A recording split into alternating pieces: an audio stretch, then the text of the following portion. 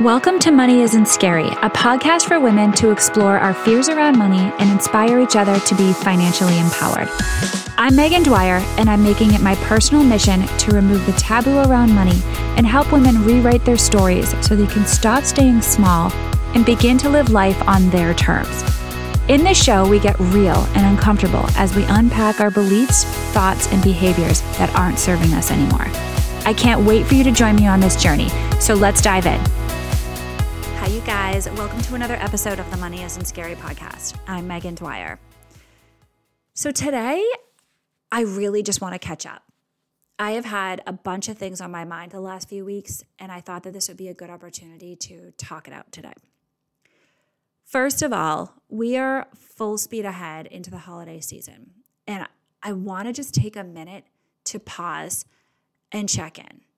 Like, take several slow, deep breaths. Every week and weekend is full to the brim at the moment, as I'm sure it is for you guys out there listening. And I personally could use a few minutes to slow it down.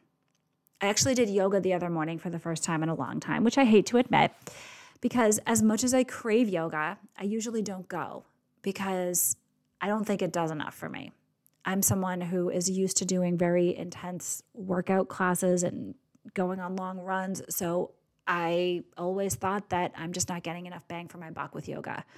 But it's actually the reverse. It's actually really helpful for my mindset, which is then going to impact the rest of my day, right? Because yoga forces you to slow down.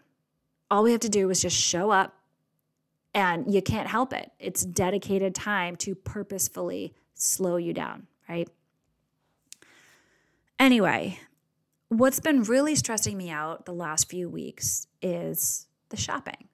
And it's not even the money piece. That's something separate that I'm going to get into in a minute. It's the mental load of the shopping. It's making the list for everyone that I have to shop for and then deciding what to get for everyone. That in and of itself is exhausting. And then there's finding the time in my workday or the weekends when I'm already busy to do that shopping. A lot of these things, yes, I know can be done online. Amazon is great, but not all of the things. I can't get my mom the hair salon gift card that I usually get her every year online. I have to go physically into the salon to go get it. So I'm running around trying to do all these things in addition to the shopping and the wrapping and the working and all the other kids' events, right? And I realized that I am not alone. 84% of millennial mothers take the lead on purchasing gifts, and 82% do the wrapping.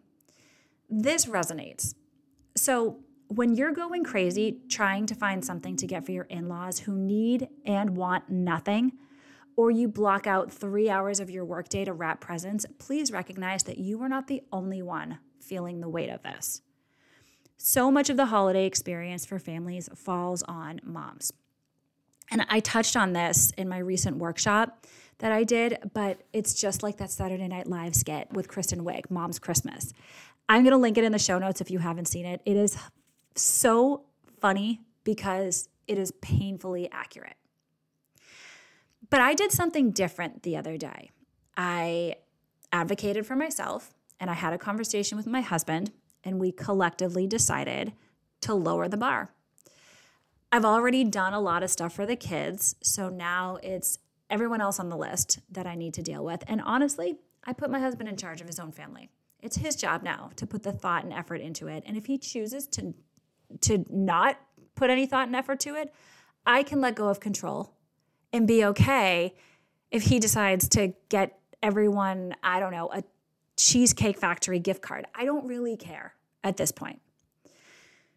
I made a promise to myself that day that I will not burn out like I did last year. Yes, some of it was work and some of it was the holidays, but a lot of it was my personal expectations and the pressure that I put on myself to be everything to everyone and to do everything for everyone. And I decided that that needs to change this year for my own mental health. The second thing that I really want to talk about today is this viral TikTok video I saw it posted on Motherly, but it's out there on a bunch of different media platforms. So just Google it. I also have, I'm going to put a link to this in the show notes as well. But some of you may have seen this. It's this woman, Mackenzie, who is keeping it real. And she gets very emotional about the reality of life right now with the rising costs of everything. This has been something that has been weighing really heavily on me lately. And when I saw this video the other day, I appreciated so much how relatable it is. Again, if you haven't seen it, I'll link to it in the show notes, so go check it out. But what happens, or what she talks about, is her and her husband, they live in Pennsylvania. They have full-time jobs. She's a registered nurse. She's also in school full-time. He has a full-time job and does a part-time job on top of that. They have 2 kids. They live modestly, and they're living paycheck to paycheck. They have done everything the way they are supposed to, and they are financially struggling right now, like so many people out there, which is why this video went viral. I bring this up because it hit close to home for me and made me really emotional too. I also am making the most money that I've made in my career, and my husband isn't, but he's working his way back. Yet the cost of living at the moment is insane. And then you throw a holiday in the mix and kids who ask Santa specifically for just a Nintendo Switch and games, which are like $70 a pop, by the way. And the stress adds up, which is something I've been struggling with personally over the last few weeks. This video made me realize how real and how common this feeling is. And I don't have the answers, and I don't want to get into politics. All I want to do is what I can do in this very moment. I can provide empathy for the people around me because you never know what others are dealing with. Remember, you guys, money is still very taboo, and you never actually know what's going on behind the scenes in someone else's life, right? And I can also provide empathy and support for myself too, because I'm in it right there with you. Yes, I have been working a lot on my mindset. And yes, I also at the same time have to live in the reality of the world right now. So I think there has to be some kind of balance. Like, we can recognize what's going on right now. And at the same time, we can also have empathy and support for everyone going through the struggles at the moment, including ourselves.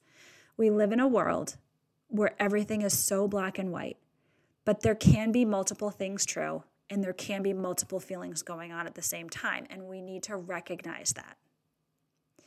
I've said this before. There is no right or wrong. There is no black or white. It's lots and lots and lots of gray. And what works for us or feels good for us one week may not feel right the next week. Honestly, some weeks I'm freaking out because I feel like we have no money. And other weeks I'm like, okay, I got this. Maybe I'll go to Target and pick up some things that I didn't do last week because I didn't feel like I was in the right place for that last week, right? I'm not even sure that it's actually about the money, you guys, at the end of the day. I think it's more about me and my mindset. And I think this is part of the process of recognizing that. I think what has worked for me in the past has really been leaning into those feelings and digging beneath the surface. Yes, it feels on the surface that it's about the money, but it may not be. Is it something else? Like, let's dig a little deeper here. A lot of the time for me, it's about nothing that has to do with money, but I make it about money because it's the first thing that I can blame it on. There's always something to complain about, right? And money is something that we deal with every single day, and we have been sort of cultured to distance ourselves from it like it's totally separate from who we are, right? I don't have the answers. I do not know what the future has in store for me or our family or the rate of inflation, especially in the short term. But I do know that I can only control how I feel right now in this moment. And I also know that I am really, really sick of feeling like a victim of my own circumstances. So right now, I choose to think differently. I choose to thank my lucky stars for what I do have. And that's the energy I'm going with right now. Lately, because I've been so stressed and my nervous system has been all out of whack, I've had this constant feeling like I want to escape. Some of this may have to do with the fact that I work from home and I'm literally in my house all day and never leave other than to go pick up the kids. But a lot of it has to do with me wanting to escape the anxiety and the pressures that are swirling around in my head every minute of the day. I'm recognizing, though, that the escape, which usually comes in the form of like a trip to Target to buy things I don't need, right, is only short-lived. And it doesn't actually help the underlying issue. It doesn't regulate my nervous system. It might put a Band-Aid on it for a few hours, but it always comes right back to that unsettled state. So what if instead of trying to escape, I leaned into that exact thing that's causing the discomfort in the first place? Myself. What if instead of leaving all the time, I slowed down, maybe did a little bit of yoga, and tuned into myself? What if I asked myself some questions like, okay, Meghan, what is actually going on underneath the surface at the moment? What part of me needs some attention right now? What have I been neglecting? Maybe it's that little girl in me that was never told that everything is going to be okay.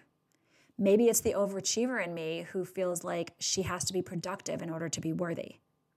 Every day is probably something different, so it's important to continue these conversations and ask yourself these things on a consistent basis.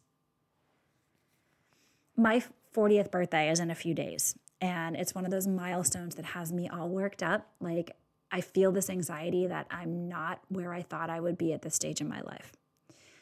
But I had a heart-to-heart with myself on a very silent run the other day. No music, no podcast, which is rare for me. And I realized that so much of this feeling that I'm feeling right now is this cultural expectation and representation of those numbers, of those milestones. In addition to 40 being officially over the hill, I still, at the same time, feel like a little kid who's just feeling our way through the everyday chaos. I keep thinking like, I'm not where I'm supposed to be. But how do I really know where I'm supposed to be? Does anybody know where they're supposed to be? What if I am where I'm supposed to be right now?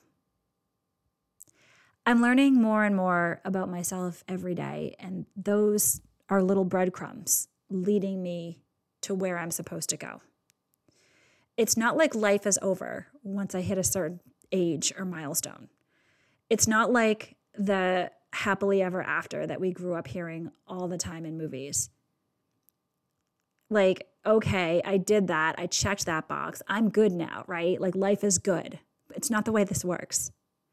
It's like 1,000 times more messy than that. And that's the part I keep missing when I'm judging myself for where I'm at right now.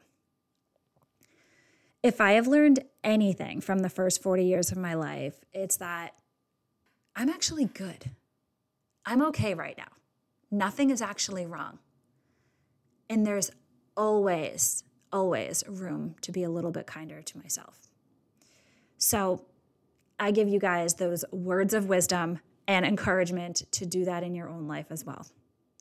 Thank you guys for listening. Thank you for being here and supportive. And if you liked this episode, go and subscribe on Apple Podcasts so you can hear more amazing episodes that I have coming up. I really appreciate you guys for just being there and supporting me over the last 3 years, and I can't wait for what's to come. Have a great week, you guys. I'll talk to you next time.